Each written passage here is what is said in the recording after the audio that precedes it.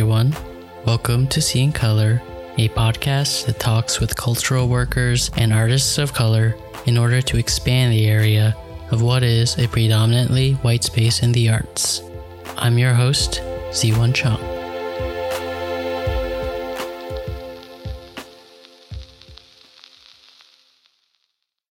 Hey everyone, welcome to a new year, and I'm excited to share with you the first episode of 2022.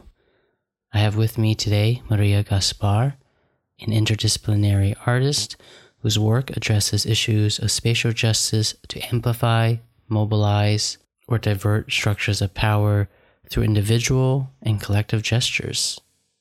Maria got her BFA from Pratt Institute and MFA from the University of Illinois at Chicago, and is currently an associate professor at the School of the Art Institute of Chicago.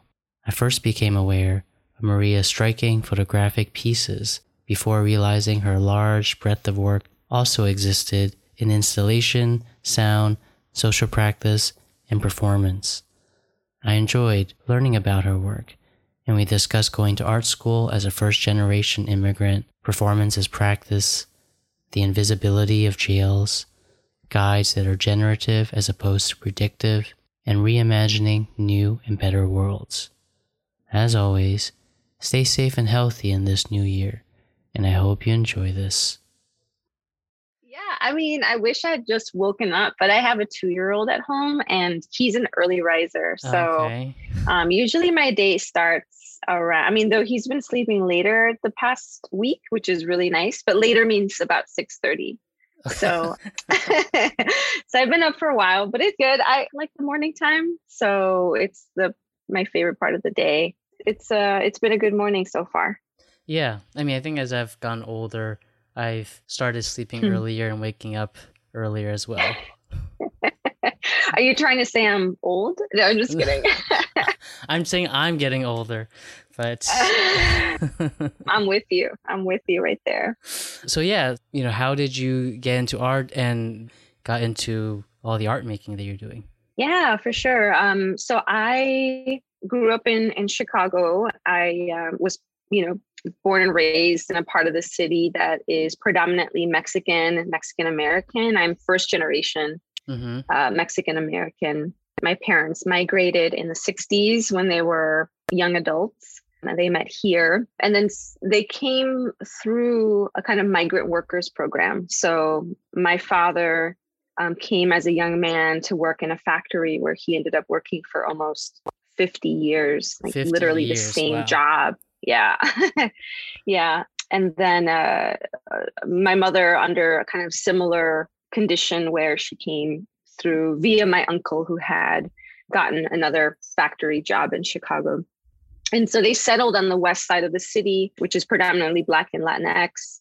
And that's where we were all raised. And some of our family came from Mexico, but some of them also stayed in the mostly northern part of Mexico. So we have family there and here. And some other family kind of went towards the West Coast, and some are even in places like Georgia, but predominantly, I have like hundreds of cousins here in Chicago. So you'll find a Gaspar, somewhere. You'll find many Gaspars in Chicago. If you spend enough time here, you'll probably meet a couple family members at some point. Yeah. Yeah, that's the beauty of it. So certainly community is a big part of my lived experience, and that, has been felt and lived since I was a kid. So it's something I know quite well and that I'm grateful for.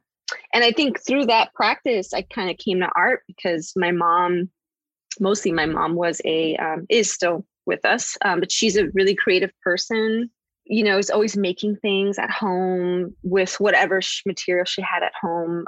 She was making ready-mades. Really? She was, she wouldn't call it that, but I would say that. And she was my entry point into this term social practice. I think she was a social practice artist, a community-based artist. And I saw her embody that practice through her life as what they call here a paraprofessional.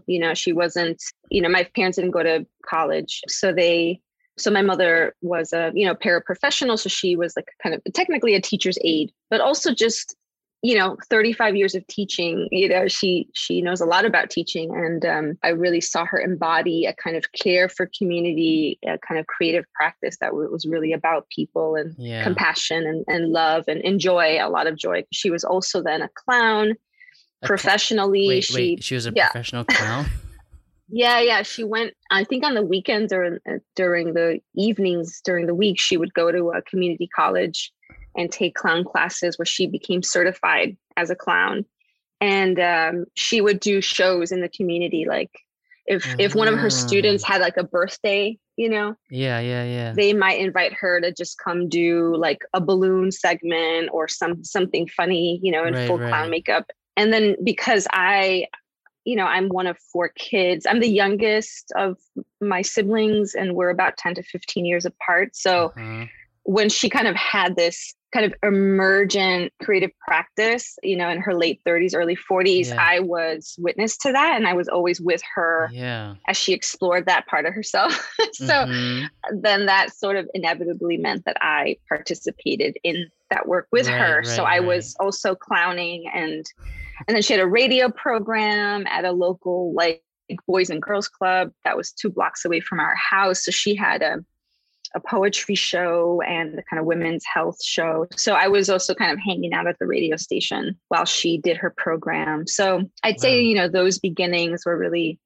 kind of primary to my art education. Yeah. I mean, I can like totally see all the links, like, clown as performer, clown as sort of catharsis, and then also teaching and sort of, and like you were saying, the community aspect of growing up with, hundreds of cousins. I can't even imagine that. I don't have that sort of lived experience of having so many family members around. So I think, I mean, I can totally see that link. So I guess you growing up with all of this and observing your mom, were you also, drawing and painting, while you were at school, or sort of crept in later on? I was. I mean, I enjoyed how my mom was able to sort of make something out of nothing. Like the sort of magic of that was really amazing. There wasn't a lot of resources, so you just sort of use whatever you had. Right. And I really love that. So that I remember that part too. That was like really powerful realization. Or I mean, I didn't know any better, really, right? I didn't have a comparison. So that to me, that was amazing. Right. And I was always coloring, and now that I have a child, I'm always like, don't you want to color? He's just like, I mean, he's too little still, but he's like, do you want him to be an artist? I mean, I want him to be creative, and I want him to be a critical thinker. So whatever that means, I mean, there's certain probably careers I don't want him to go into. Creativity is important to us here. So coloring, and then eventually I began doing, actually I should probably mention one funny thing. When I was in grammar school, I went to a kind of like, repressive Catholic school, as this was late 80s, early 90s. So it was all about silence and just a lot of silence. Like, you shouldn't speak, don't share your ideas. And so one of the things that they recognized that I was I was a good drawer. Yeah. Which is funny because I when I meet other artist friends, I have heard several artist friends say that they got out of certain things through drawing. Like drawing was a way out of like a class or something. And that was a similar experience for me, where I didn't have to go to math class because somebody needed to draw 5 saints for the church event, because there was always like a saint's day, there was always a saint, so I was like, great. So I would just sit in the hallway and draw like Marys and embellish them, and that was a way to get out of like math class, which I was not very good at. That's so amazing. I struggled with math is equal to art. I wish. I mean, I think I feel like it's an unresolved relationship, right? Yeah, with course, math, because I think it's awesome, and I just never. I don't know. I always struggled with that, unfortunately. So I'm jealous of my like good like artist friends who are good math people too. No, I meant just sort of like even to consider that as a kid that you could replace math class for arts at that, or that even that there might be on a sort Oh, of equal footing. That's sort of where I went, yes. Yeah, yeah. No, it was not introduced like that to us. It was like, it was about, yeah, it was like distinct. Yeah. Yeah. Yeah. But yeah, so that was also, and then murals, like Mm-hmm. just growing up in Chicago, and Chicago being kind of the epicenter for a mural movement, that was also really profound experience. Right, right. Right. And so as you continued with all, your development of art, were your parents sort of nervous about the trajectory of you becoming an artist? I mean, you also applied to Pratt for your undergrad. And so at that Hmm. point, that's some amount of devotion that I think would cause a lot of parents to pause and, Yeah. I mean, I think like, I've heard other immigrant families talk about this where, and I think, like Mexican culture has such a important, tradition of arts and culture. It's embedded in like every part of, I would say, our lives through, mm-hmm, food or craft or artesanias of, just making with one's hands, that's so mm-hmm. important. But I think being a kind of first generation person and being the first one to go to college in my family, they were definitely not excited about going the route of, of art school. Yeah. For them, that was, as many families might, agree, is that it, there's a certain amount of instability with going into an art career. And they certainly shared that. Yeah. And they preferred me doing, I think my mom, this is a funny idea, but she wanted, I mean, it's not a funny idea. I think it's totally fine, but I had no interest in this, which is she wanted me to be, at the time they were called stewardess. She's like, you should be a stewardess because that's like a proper, it's like they look nice. Okay. They travel, and I guess in some ways in her day, maybe being a flight attendant was like a great position because as a woman, maybe, yeah, you could travel, right? There's a certain amount of independence, but I probably hadn't even flown that much at that point because we were not really traveling, getting on planes. Right. So I had no idea what that would be like. Anyway, yeah. So they weren't super keen on it. No, I mean, it was a fight. It was a real fight, actually. That was a really, but I knew I wanted to be an artist like early on. And I had these amazing mentors as a kid. I mean, that was also I think the problem in some ways for my family was like, my mom encouraged me, but then she really nurtured that. And then I became like really close to practicing artists who became my mentors, who for me were like proof that I could be an artist and I could sort of live as one. I saw them doing it. Yeah. So, but they were like, well, let's put the brakes on that. They tried to bribe me with the car, like, well, really? if you, maybe we can get you a car. Don't you want a car maybe? And like, no, actually, I don't want a car. But I mean, it was, looking back at that moment, I completely understand my parents, and, they weren't making a lot of money, right? I mean, it's like paraprofessional and somebody who's a machinist at a factory and going to a private art school in New York was kind of like crazy. But I had, some financial support from the school, and I was working when I was there. And it was not easy though. It was actually very difficult. And there were many other things too. But hopefully now they're like, oh, I guess it turned out okay. I think so. It seems. I mean, it seems like it. Like, all right, he's doing all right. Yeah, I mean, you're a professor. You got a master's, and you're getting reviews and grants. So, and yeah, I mean, I think my mom also, she encouraged me also to do art, but I think she was similar. She was hoping that I'd eventually grow out of it. But yeah, right. Yeah. Yeah, it was supposed to be like a hobby to make me distinguish myself, but then at some point, it became the thing. What did she want? Did she have a particular career in mind for you? I don't think she ever said outright. I think she just wanted me to not struggle. So and then, she made all of my brother and my sister and I all do a hobby that was outside of academics. So my brother and sister, they did musical instruments, but because I did art, and my mom also, she thought I had good skill as before I even remembered.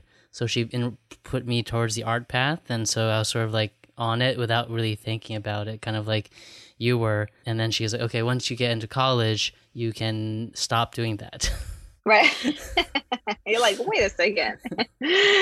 Yeah. So funny how that, yeah. And I understand. I mean, now as a parent, I think first and foremost, it's like, I want my child to be happy, right? And to be fulfilled, whatever they do. But I get it, also like working with young people now in art school where they're telling me similar stories about their own families and their struggles with their families accepting their choice of pursuing an art degree. Of course, it's like, I mean, every parent wants their kid to be okay, like to not struggle. Yeah. So I get it. It's So after your undergrad at Pratt, did you take some time off? Did you stay around New York, or did you go straight back to Chicago and get your master's? Yeah, I graduated when 9/11 happened, and oh shit. And so that I mean, I still remember watching the towers burn from my studio in Brooklyn, because we had I think that was that was like 5-story building, and I remember going to the rooftop or the fifth floor and watching the towers burn. So that was a really intense time. And also because, I was in New York and my family was pretty worried about what things would be like. And I had been kind of talking to people in Chicago about work, and I had already had a position that sounded promising in Chicago. So I decided to come back, and I had like a full-time job working at the National Museum of Mexican Art. It was part of their kind of youth program called Yollocalli Youth Museum. I think it's technically their name now. It used to be called Yollocalli Arts Reach. And so I had this like dual position where I was teaching and running art program for young people, and they were all free art classes. Right. And it was working with predominantly Latinx and Black youth. And then I was also doing organizing. So it was like my first official kind of organizing job. Right. So it was like a dual position. Yeah. So, and the family was really excited to have me back. And it was nice. It was nice to be back. I mean, New York was, fantastic. It was such a great experience as a young artist. But I also had a lot of, struggles with art, art school. Just sort of, I mean, most of my professors were kind of AbX enthusiasts. If you wanted to talk about, like, if you wanted to do anything that was narrative based, you were immediately told to go to, the illustration program. And so I really struggled with that program, and I didn't feel like I belonged at all until, I never felt like I belonged, but it was until I met Ernesto Pujol, who was just sort of a visiting professor my last year of school, who, he is Latinx and queer, and had been really active with, community work and performance, and really kind of introduced me to a whole new perspective and way of thinking that really was life-changing. And I'm so grateful that I had him in I was grateful to have him in school at that time, because I needed that. I was sort of really, I started a Latino organization, and I was trying to sort of, I wanted to see brown people and Black people at my school. So, kind of, I was sort of organizing, and I spent maybe more time doing that than actually being active in like my art classes.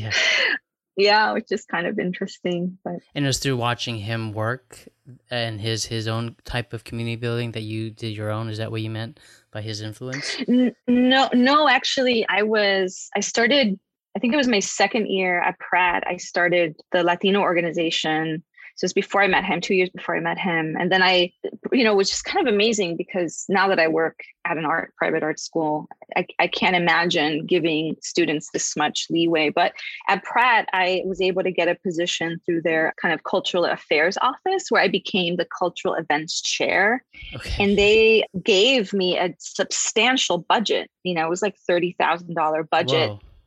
To invite people to school to do special programs. So I had I didn't have a lot of supervision. I guess I was able to be really creative, and invited, some really great performers to Pratt and Mm-hmm. negotiated contracts with their agents. And I just sort of learned on the job, and it was fantastic. I mean, that was like one of the great benefits of being there and having such a plentiful budget, was that I was really able to kind of do some interesting things. Right. And then really Ernesto for me kind of represented this convergence of an artistic practice that can result in discrete objects like sculptures and installations and but also performances, but then also had a kind of foundation in kind of care and community-based social practice work, that they can all inhabit a space together. Right.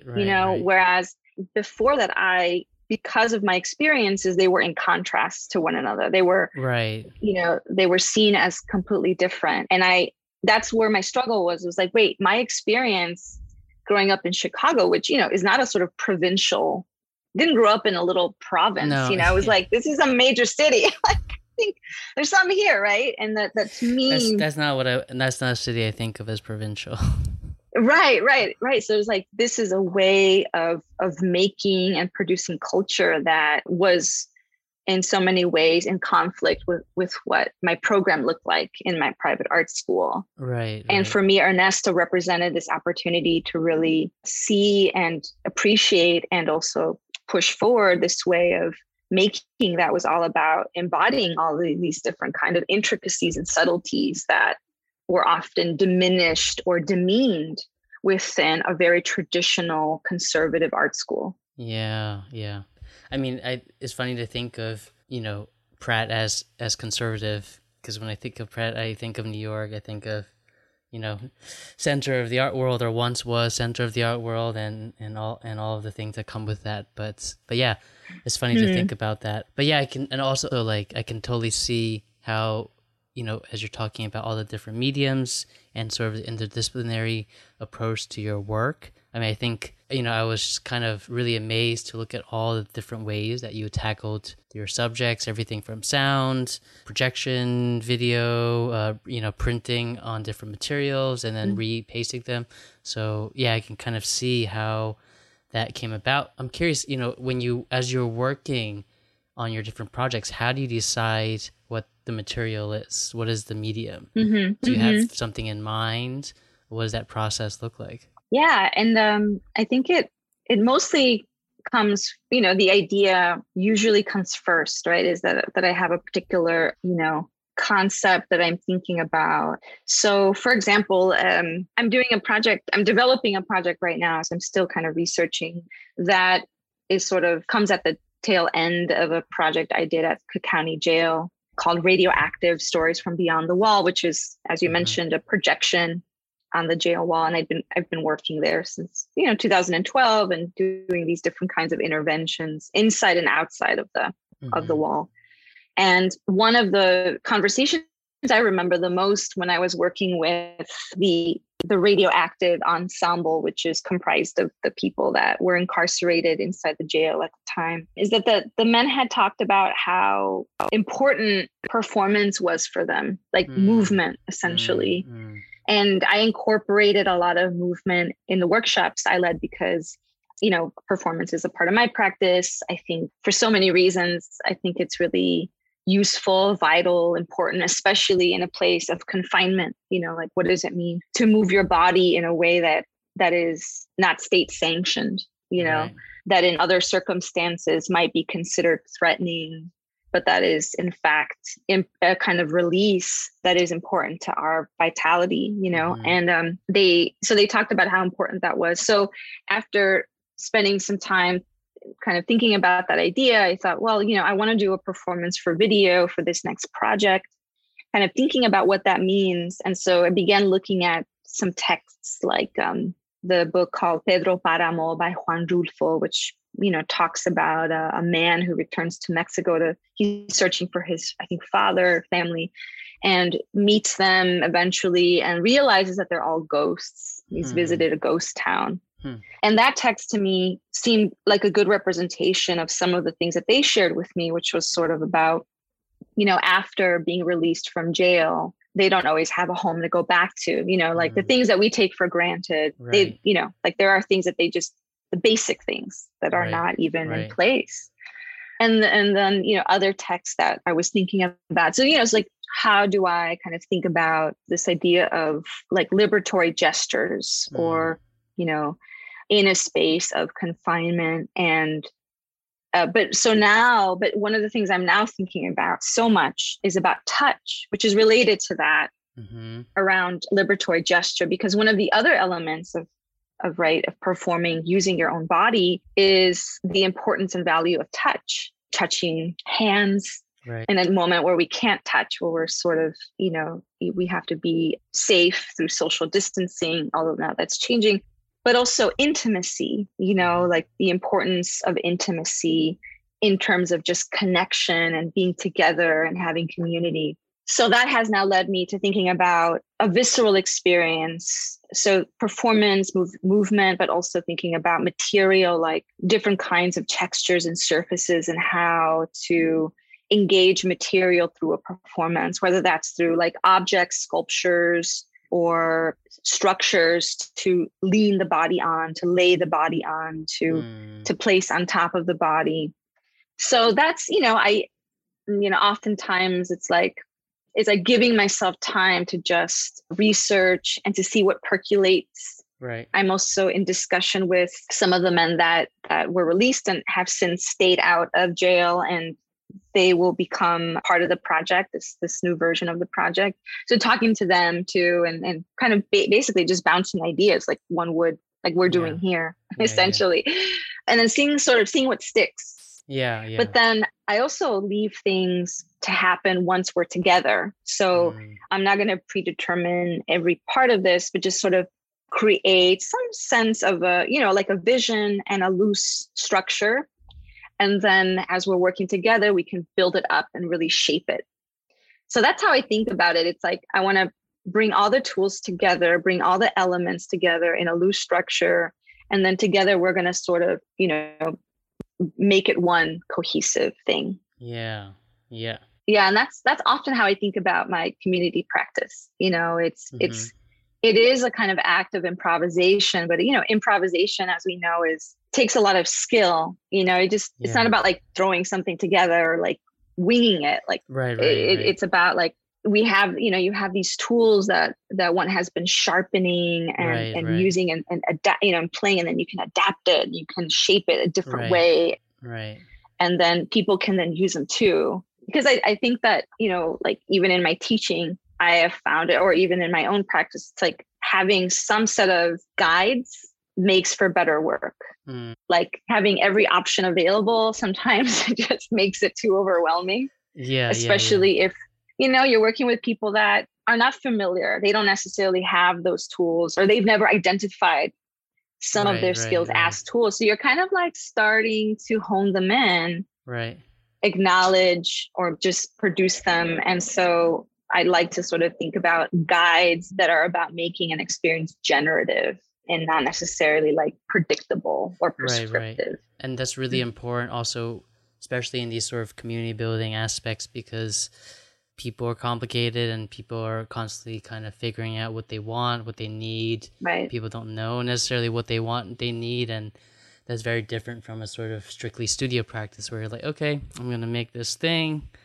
And the thing isn't going to argue back with me, and then the thing happens, right? And you have to sort of be malleable, kind of like what you're talking about. Yeah. And the context can change, like when I was planning this project, I started planning this project 2 or 3 years ago, as a matter of fact. And because of COVID, all of that has had to be reworked. Right. And you're absolutely right. Like no community is monolithic. Also, I grow and change. Like I'm not a constant here. Like, I'm also growing and changing. And I think sometimes that's difficult. I think sometimes, at least in my experience, I have felt a sort of pressure within a kind of community practice to be a kind of constant, like this is what we go to you for. It's like, well, actually, I'm changing, I'm growing. I also need different things. And I think it's important to sort of, at least one of the things I've learned in the last few years is that I think it's important to be transparent about that, Mm-hmm. and not feel bad about it. It's like Right. not feel guilty about that, because that is human nature. But I think that the utmost important thing is to just value it is a different set of risks, like Yeah. taking a risk in your studio is entirely different than doing it with a group of people who have been marginalized, Mm-hmm. like one has to really like think through all of those aspects, right? Yeah, definitely, Yeah. definitely. Yeah. Can you quickly talk about how you started the 96 acre project and give it a little bit of background about it? And then I guess the other question I had for you, if you could answer, is at least on your website, it says the project sort of stopped in 2016, but it seems like you are continuing to work on it still. So what is the current form of the project looking like, I Yeah. guess? I did the project in 2012, and it included an amazing community advisory team. I was working with a community organization that is located just a few blocks from the jail, as well as a public art organization.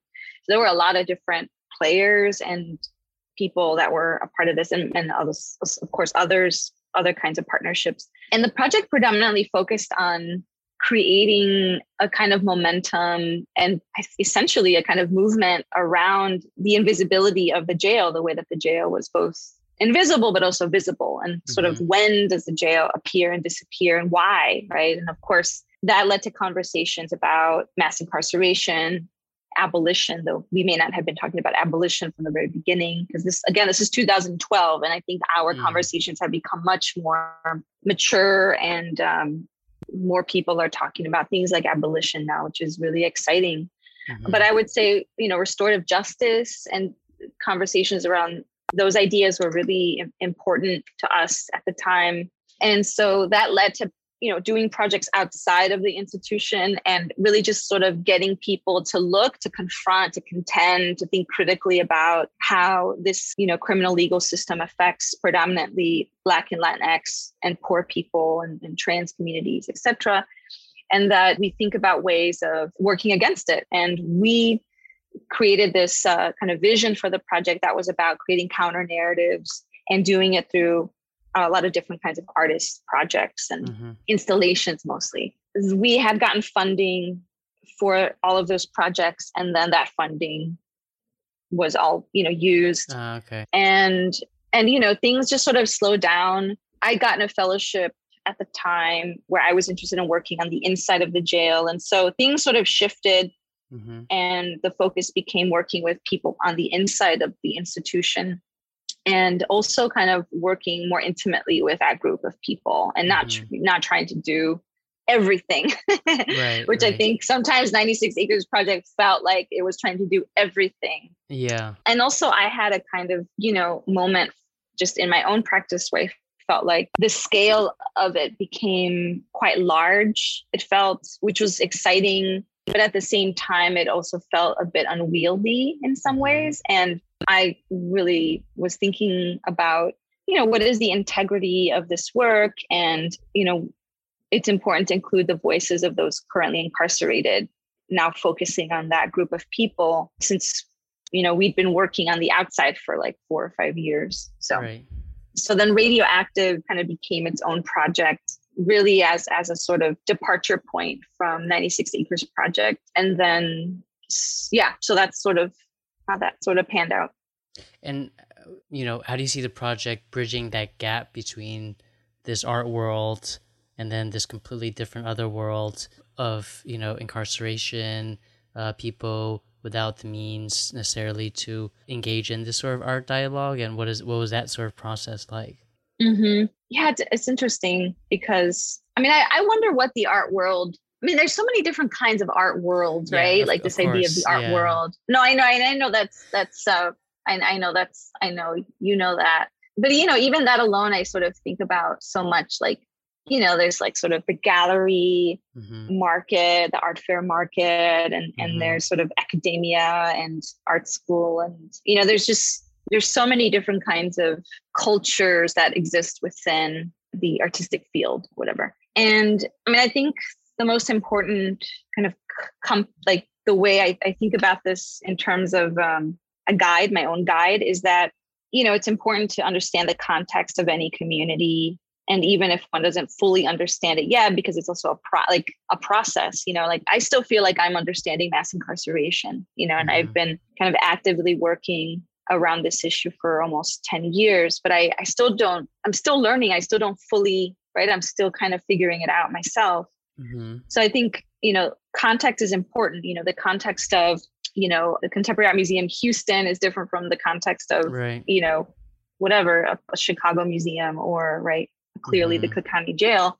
But then there's these moments where it's like, wow, there's a lot of similarities here too, in terms of, the sort of infrastructure of bureaucracy and power, the way that the prison industrial complex or the carceral state extends and influences other kinds of institutions, and the way that structures of power, are just embedded in our everyday lives. And so I think that helped me so much also navigate, say, a museum structure, having had the experience of working with prisons and jails like Cook County Jail, to sort of think about it in a different light. And it's not to say, it's not to say that, I'm not trying to say that they're equal, right, in terms of their impact, right? Clearly, I know that Angola Prison or, Cook County Jail are really founded upon,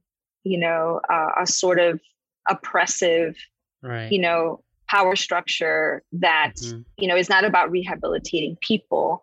The museum, though, has a colonial history and has a violent history itself. And so that is also doesn't have a clear, clean or something, right, foundation. Yeah. But I think that it is important to kind of see how these things, there are overlaps.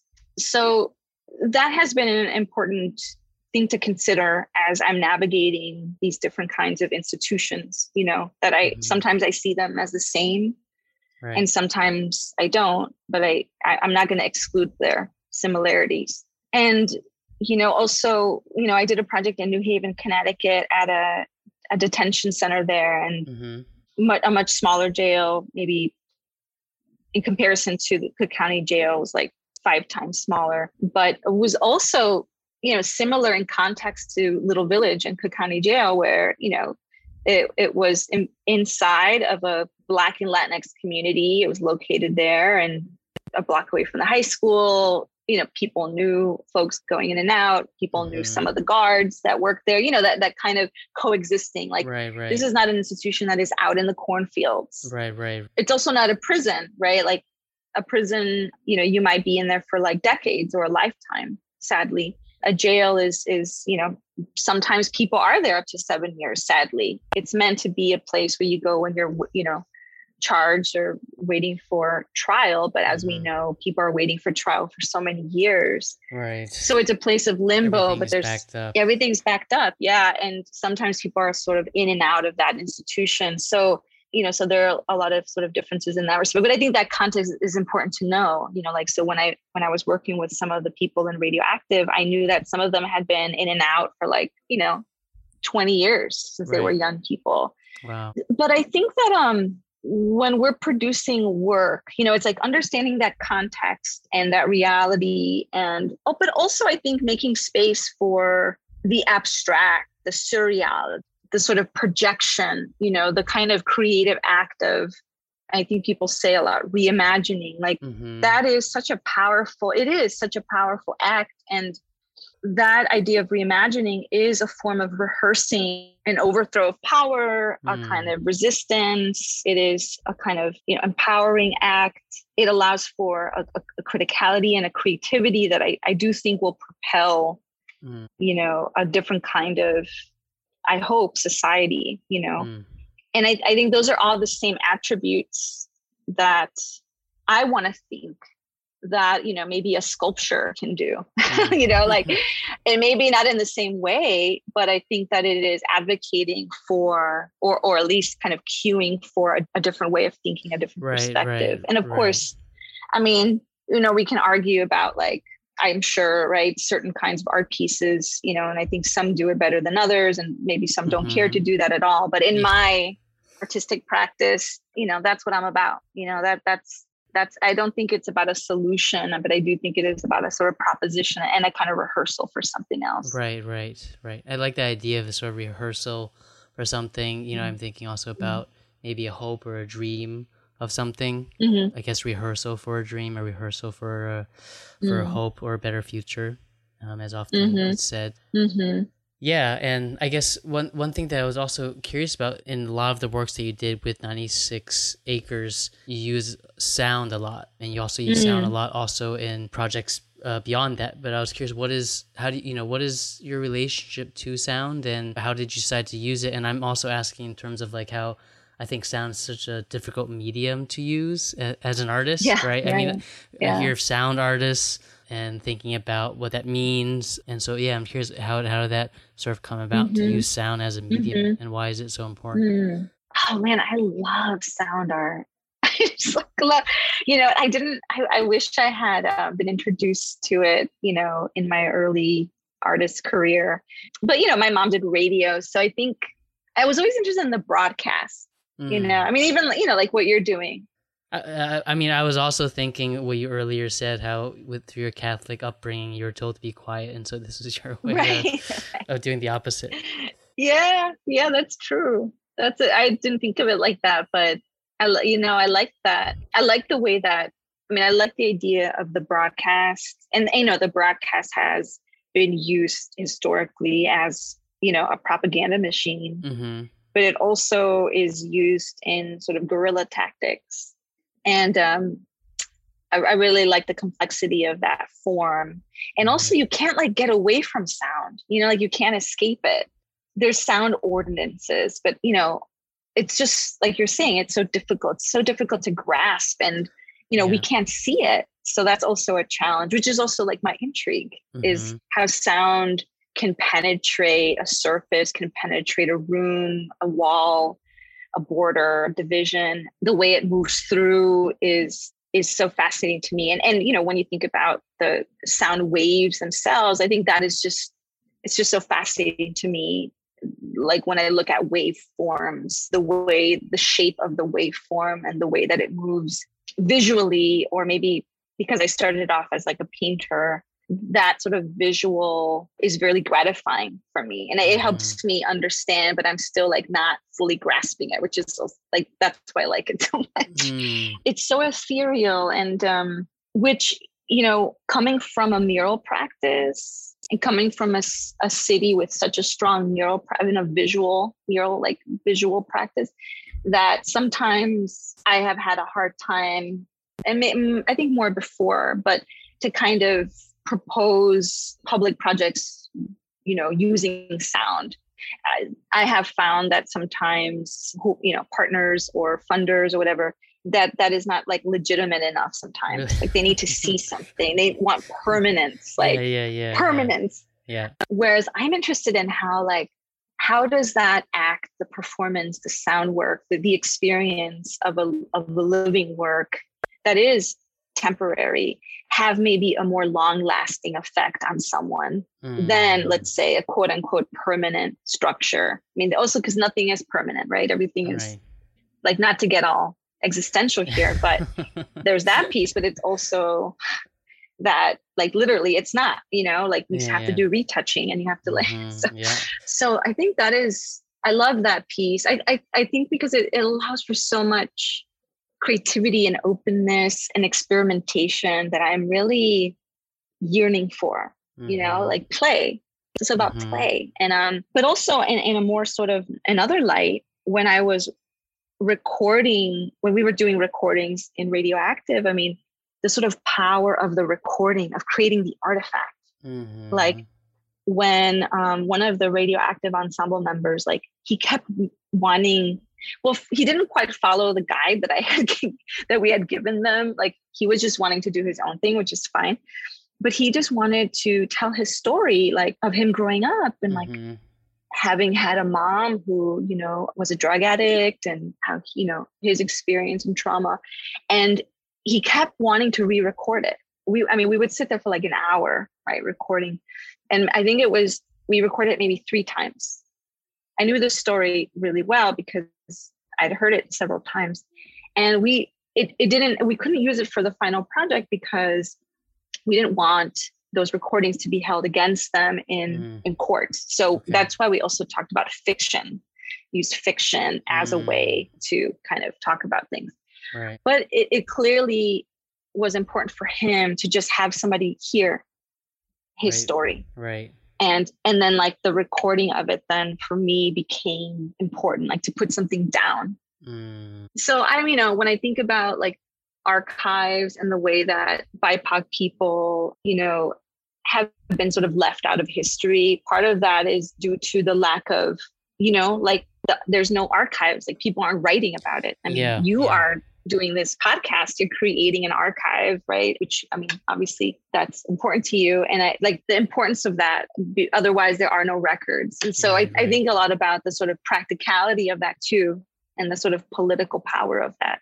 Yeah, absolutely. No. Yeah, and I think it's sort of interesting how you're talking about also the recording of it and sort of making permanent this thing that is so ephemeral, right? And there's a sort of a beauty in that. And again, sort of also thinking about how it is probably the least Instagrammable thing, which also makes it the hardest thing. Because I think everyone now is all about Instagrammable art. I was at a gallery recently. Right. The gallery owner was sort of upset at the current show because they were like saying it's not really like picture friendly for visitors, right? Yeah. And I know. I feel like my tendency, I think it's like, this is my little like inner joke, but I grew up in the hood, like that's how I identify. I'm proud of it. It was complicated, but my reaction when I hear something like that is like, okay, I'm going to do that more then. Like, I want to make it like the least Instagrammable, and maybe that's, I don't know, maybe part of it is maybe like being so interested in site responsive work, thinking about like, what is the sort of polar opposite of something, how does one then, that's interesting. And it's not, and it's like, it's not about being a contrarian for being just to do that, but it's it's about like, I think it's about power, and kind of disassembling that or like pushing against that in some way. I just made a piece. I'm not sure if you saw it on the website, but it's going to be released officially today because the MIT List Art Center commissioned a sound walk. And so I made a sound walk it's on my website. I just haven't really what's it called? Been promoting it. It's called A Score for Adam. Oh yeah. Mm-hmm. Okay. I saw that. Adam Toledo, right? Yes. Yes, exactly. Yeah. So they're going to release it today. But that was a really hard piece to make. And basically in the sound work, I'm essentially it's you hear me kind of walking around. I'd sort of walk the radius of where Adam Toledo, who was a young boy, was shot and killed by Chicago police. And after he had raised his hands, they shot him. Yeah. It was like only a year ago.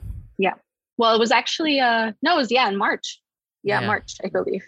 Yeah. So, but one of the things that when I was recording and going out there and doing field recordings, basically, I had a different idea in mind what I was going to do. But once I went there and looked at all of the objects and I, was like, these objects alone, like what people are leaving in the memorial. And there was so many things. It was like, candy and plushies and signs and paintings and flags. All kinds of handmade things. And I was sort of thinking like, really, I just want to make an index of these objects. It's basically just going to be me reading the objects because they in themselves hold so much power, and that I don't think I can really do anything else. Like at one point I didn't want the listener to hear my voice. I was going to try to subtract my voice somehow or distort it.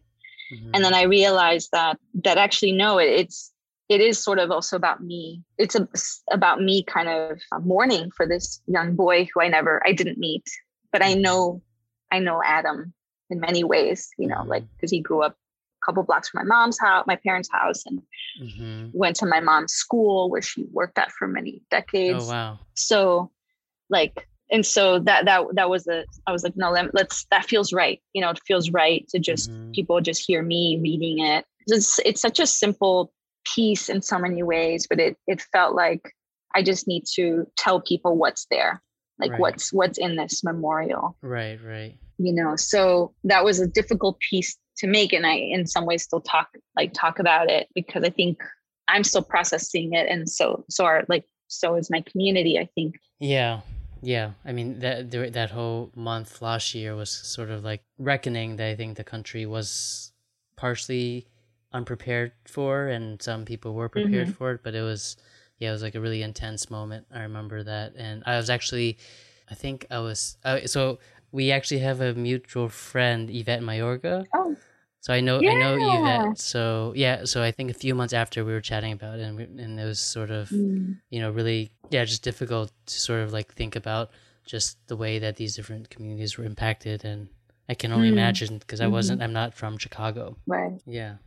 It's interesting how even if one, if you don't know I think it's just about, it's injustice, right? And it's seeing it, and to see it affect so many people, and it's heartbreaking and upsetting, and all of those different feelings. So regardless of if it's, you're being directly affected or not. Right. So, I mean, part of it's just sort of seeing, humans as humans, right? And, yeah, and then I saw that you knew Yvette through your piece, the Brown Brilliance Darkness Matter piece, because I saw that you had invited Yvette to perform. I never knew that she performed, so I'm probably going to ask her about it later. But what was it? So what was that process like in terms of? I know you. So as I understand it, you worked with the National Museum of Mexican Art. And you worked with the archives, different types of archives, with both the museum and your own archives, and then you invited performers. And so what was, that whole process like, involving all these different aspects? Yeah, I, worked with, I worked for the museum when I was a really young teaching artist. Right out of undergrad. So I've had a long relationship to the museum, but also prior to that, like, it's the first National Mexican Museum in the country. It has an amazing kind of legacy. It was started by mostly teachers in the community who wanted to see, representation of Mexican artists, and they wanted a museum. And so eventually this led to this museum. So it has a really amazing legacy, which I really respect. And it's one of the few free museums too. So I think that's important to note. I visited it once, and I got a pin from them. Oh, okay. I mean, you don't have to go to downtown for it, right? It's right in the neighborhood. You can just walk down the block, go play basketball next door to it, because they're on the Chicago Park District land. So I think those are all really interesting, important things to note about the museum. And they invited me to do a show. And then I, just was curious about their permanent collection, and got a tour of it. And then I saw that one of the categories in their permanent collection was called ephemera. And so, of course, I'm like, I love this idea of looking at the ephemeral collection in a permanent collection. And like, how does that work? So I was drawn to these postcards that I found that I guess somebody donated to them. And I think it was a white American person who donated all these postcards of, they would visit Mexico and then send postcards to the US. And they were, these sort of kind of stereotypical images of Mexicans. And I was fascinated by those portrayals of young Mexican kids or families. And then I was also looking at other artifacts from their ethereal collection that included huipiles, like handmade blouses, Mexican blouses, and other things. And I love textiles. Like, textiles is also a big passion of mine.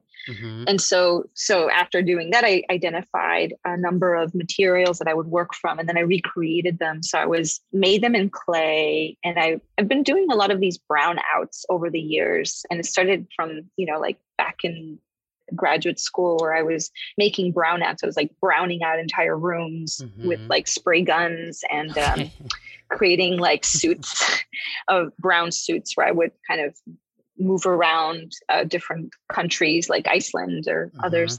which then led into these disappearance suits that I've been making. Right. And the sculptures that I made are made of clay and painted brown, and then glazed brown. And then I created these weavings where I collaged with paper some of the prints, some of the postcards that I scanned and printed myself. And then I integrated them into family photographs. And so there's like pictures of my parents. Your own family's photographs. Yeah, my own family. Okay, yeah. Okay. And I was thinking, mostly about, in some ways, how, it's such a prominent museum that is so, so vital and important. But also, how do cultural institutions that are just, too few of them, that they kind of then narrate a particular kind of story. Mm-hmm. So I wanted to sort of trouble that story in some ways. And so taking these kind of essentialized images of Mexicans and then integrating them with my own family, then to create a different kind of image. And then I scanned those collages and then printed them on these large scale pieces of fabric. And it was translucent. And then I browned out the rooms. I worked with a graffiti artist and I couldn't find anybody who can sort of airbrush large scale. Okay. But I found this great person who was like, I got you. So he created a sort of fade. So the room was kind of a brown fade. And then these objects were placed on Mexican designed furniture, like Acapulco furniture. Okay. I didn't want anything on like white pedestals, like white pedestals and me. We don't get along. Yeah. So, and then these performers were either like students of mine or friends of mine. And most of them were, like you said, like not performance artists. I don't think any of them, one of them does spoken word, but otherwise some of them aren't artists. Yvette may have been the only artist. I think others were like arts administrators or culture workers. Okay. Yeah. But I like working with artists and non-artists. And I gave them a prompt, so I gave them like the catalog card of each object. And then they had to create a facto fictional story that was about a paragraph long.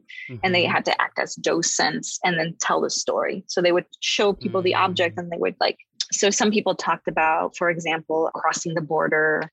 And they invented, some, I think it was Yvette that talked about this sort of magical stick that her father crossed with. My friend Amanda talked about when her mother started doing Mexican folkloric dancing as a young woman. Mm-hmm. My friend Michael did a piece about crystals and brown crystals and a kind of, it sounded a bit like, Chicanx futurism or something like that. It was like totally otherworldly.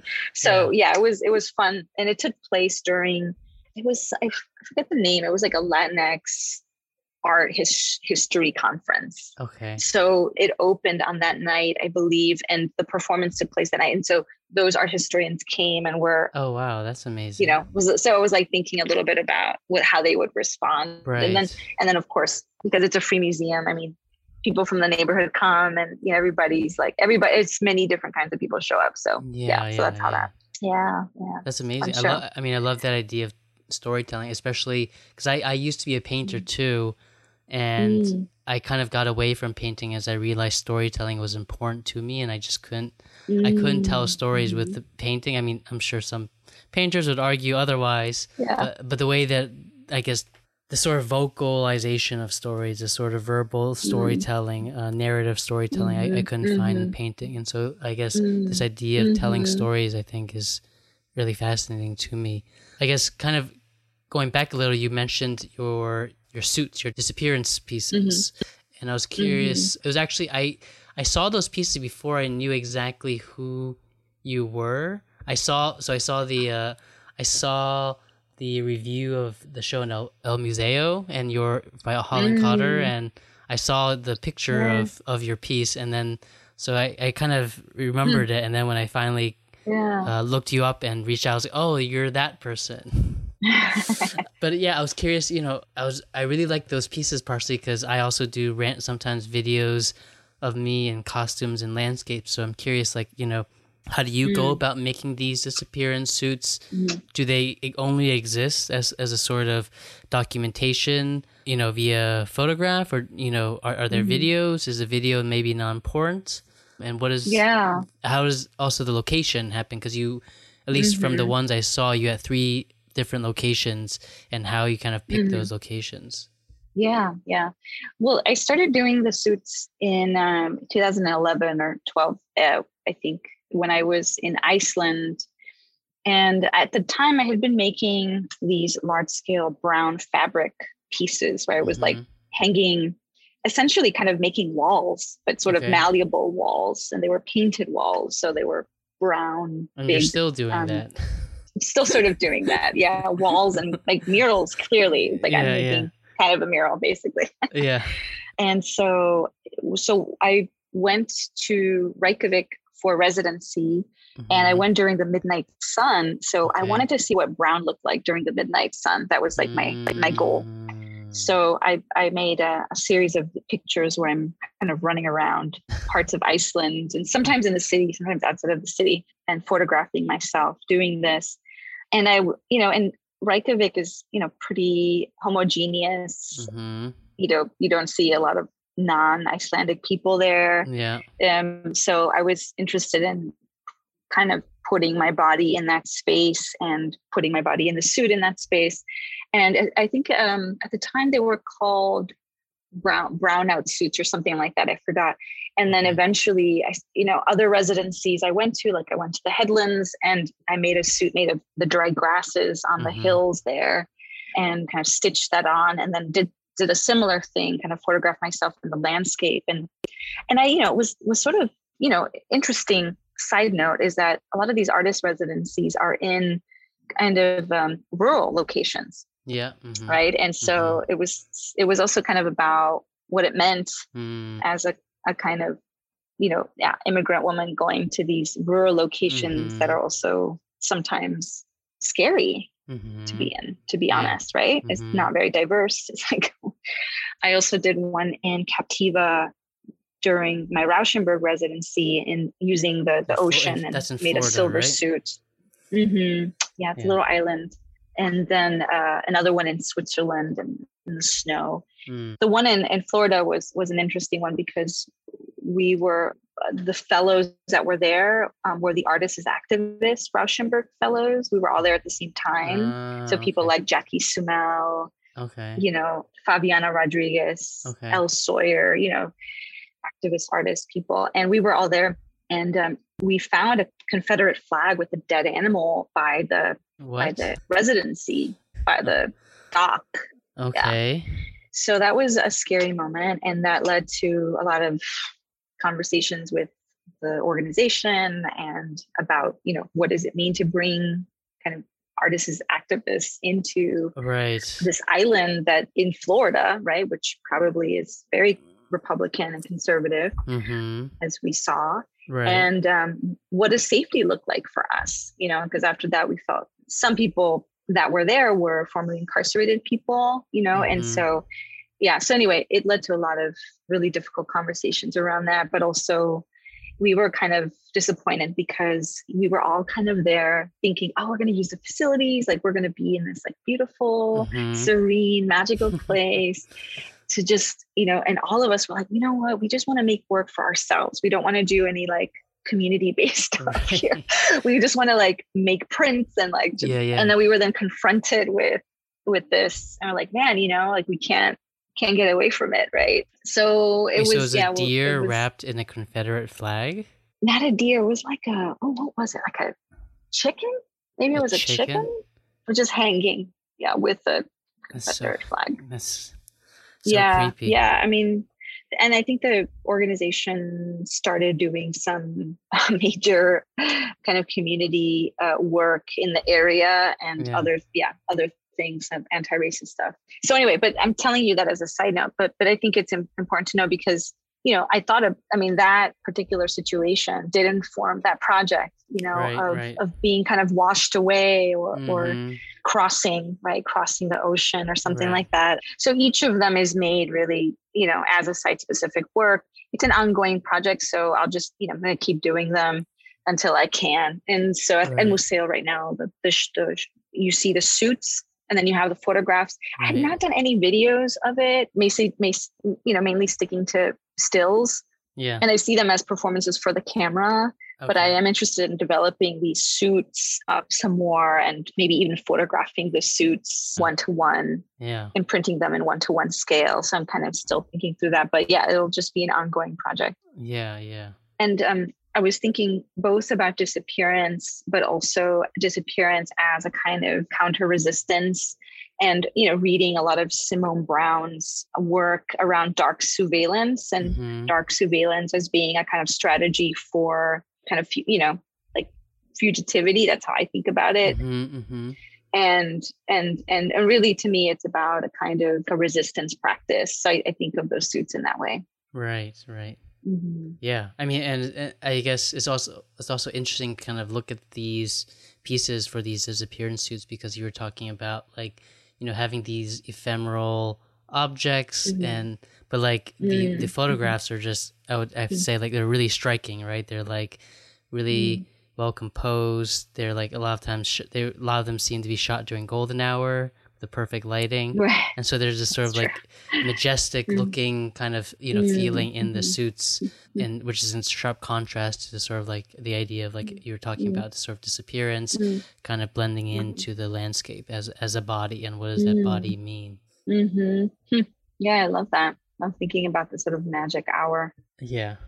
Yeah, it makes me think about yeah, escape routes, or Transformation. transformation. Yeah, yeah, shape shifting, Mm-hmm. especially in relation to magic. Mm-hmm. Yeah. Alchemy. All the above. All the Yeah. above. So yeah, do you have anything that you're working on right now? I know you just released the piece about Adam Toledo, Hmm. and you said you're also working bits and pieces for the, I guess, the people that were once part of the 96 Acre Project. And do you have anything else that you're sort of working Hmm. on? It seems like you're working on like 20 different projects. That's sort of why I'm asking. Yeah, pretty much. Actually, the piece that I'm doing, that I'm working on right now, the researching performance for video and thinking about sculptures and objects, is working with people from the Radioactive Stories Okay. from Beyond the Wall project, and some of them have now since been released. So we're working on it right now.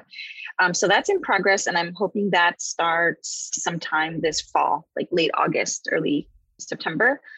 And then the other thing that is, let's see, but I'm in conversation right now with the county here to film the demolition of the Cook County jail. So the jail is demolishing Oh, a really? massive one of the divisions. Yeah. Um, So I have gotten the green light from one part of institution. I have yet to get the second part approved, and yeah. it's complicated already because they're working with contractors and stuff. But the plan is to film the 6 month demolition. They're doing it piece by piece. Mm, And what I'm hoping is that eventually, after 6 months after the demolition, I will use that footage to create a video sound installation. So I'm also doing mm, recordings of the demolition, sound recordings of the right, right, demolition, right. that will then work as a kind of this installation piece. But then I'm also planning to do a series of conversations where I invite different people, activists, artists, scholars,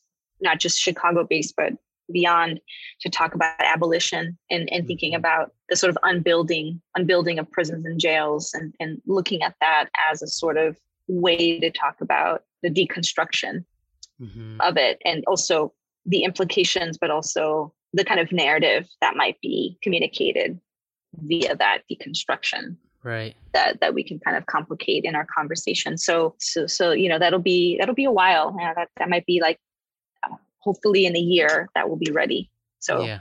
mhm. Well, I'm looking forward to seeing, however the piece presents itself, as we've been talking about. You play with all these different mediums, so it also might shift and change. So I'm excited to see, Yeah, that's that right. form. Thank So you. yeah, we've talked about so many different things, and I want to thank you so much for Thank you. chatting with me. If you can you let the listeners know where they can find you and learn more about your work and follow all the different things that you're doing?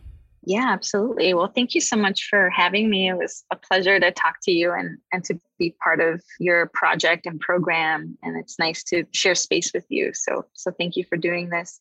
If folks are interested in seeing more of my work, you can go to mariagaspar.com. And I have a selection of projects there, and my contact information is there. I'm also active on Instagram, but I don't have a public page. So if I don't know you, I may not accept your friendship. But let me know who you are, and then I can do that. Introduce yourself to me. But don't be shy. That's where folks can find me. Yeah, don't be shy. I'm very friendly.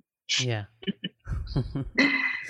All right. Well, again, thank you so much, Maria. And hopefully, I'll get to see you soon in a post-pandemic world. I'll be able to travel to Chicago. Please come. Yes. Yeah. Looking forward to that. Yeah, I'm looking forward to that too. All right. Thank you so much, Maria. Have a wonderful day. Okay. Thank you too. All right. Bye. Bye-bye.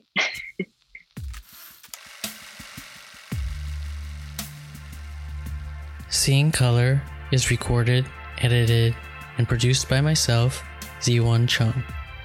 Original music by Alex Chow. You can find more information on the website www.seeingcolorpod.com or on Instagram, Twitter, and Facebook under the handle Seeing Color Pod. If you enjoy this show and have the time, I'd appreciate if you could go to Apple Podcast or wherever you listen and give Seeing Color a 5-star review. This really helps others discover the show and gives greater visibility for everyone on Seeing Color. Again, thank you so much for listening, and goodbye for now.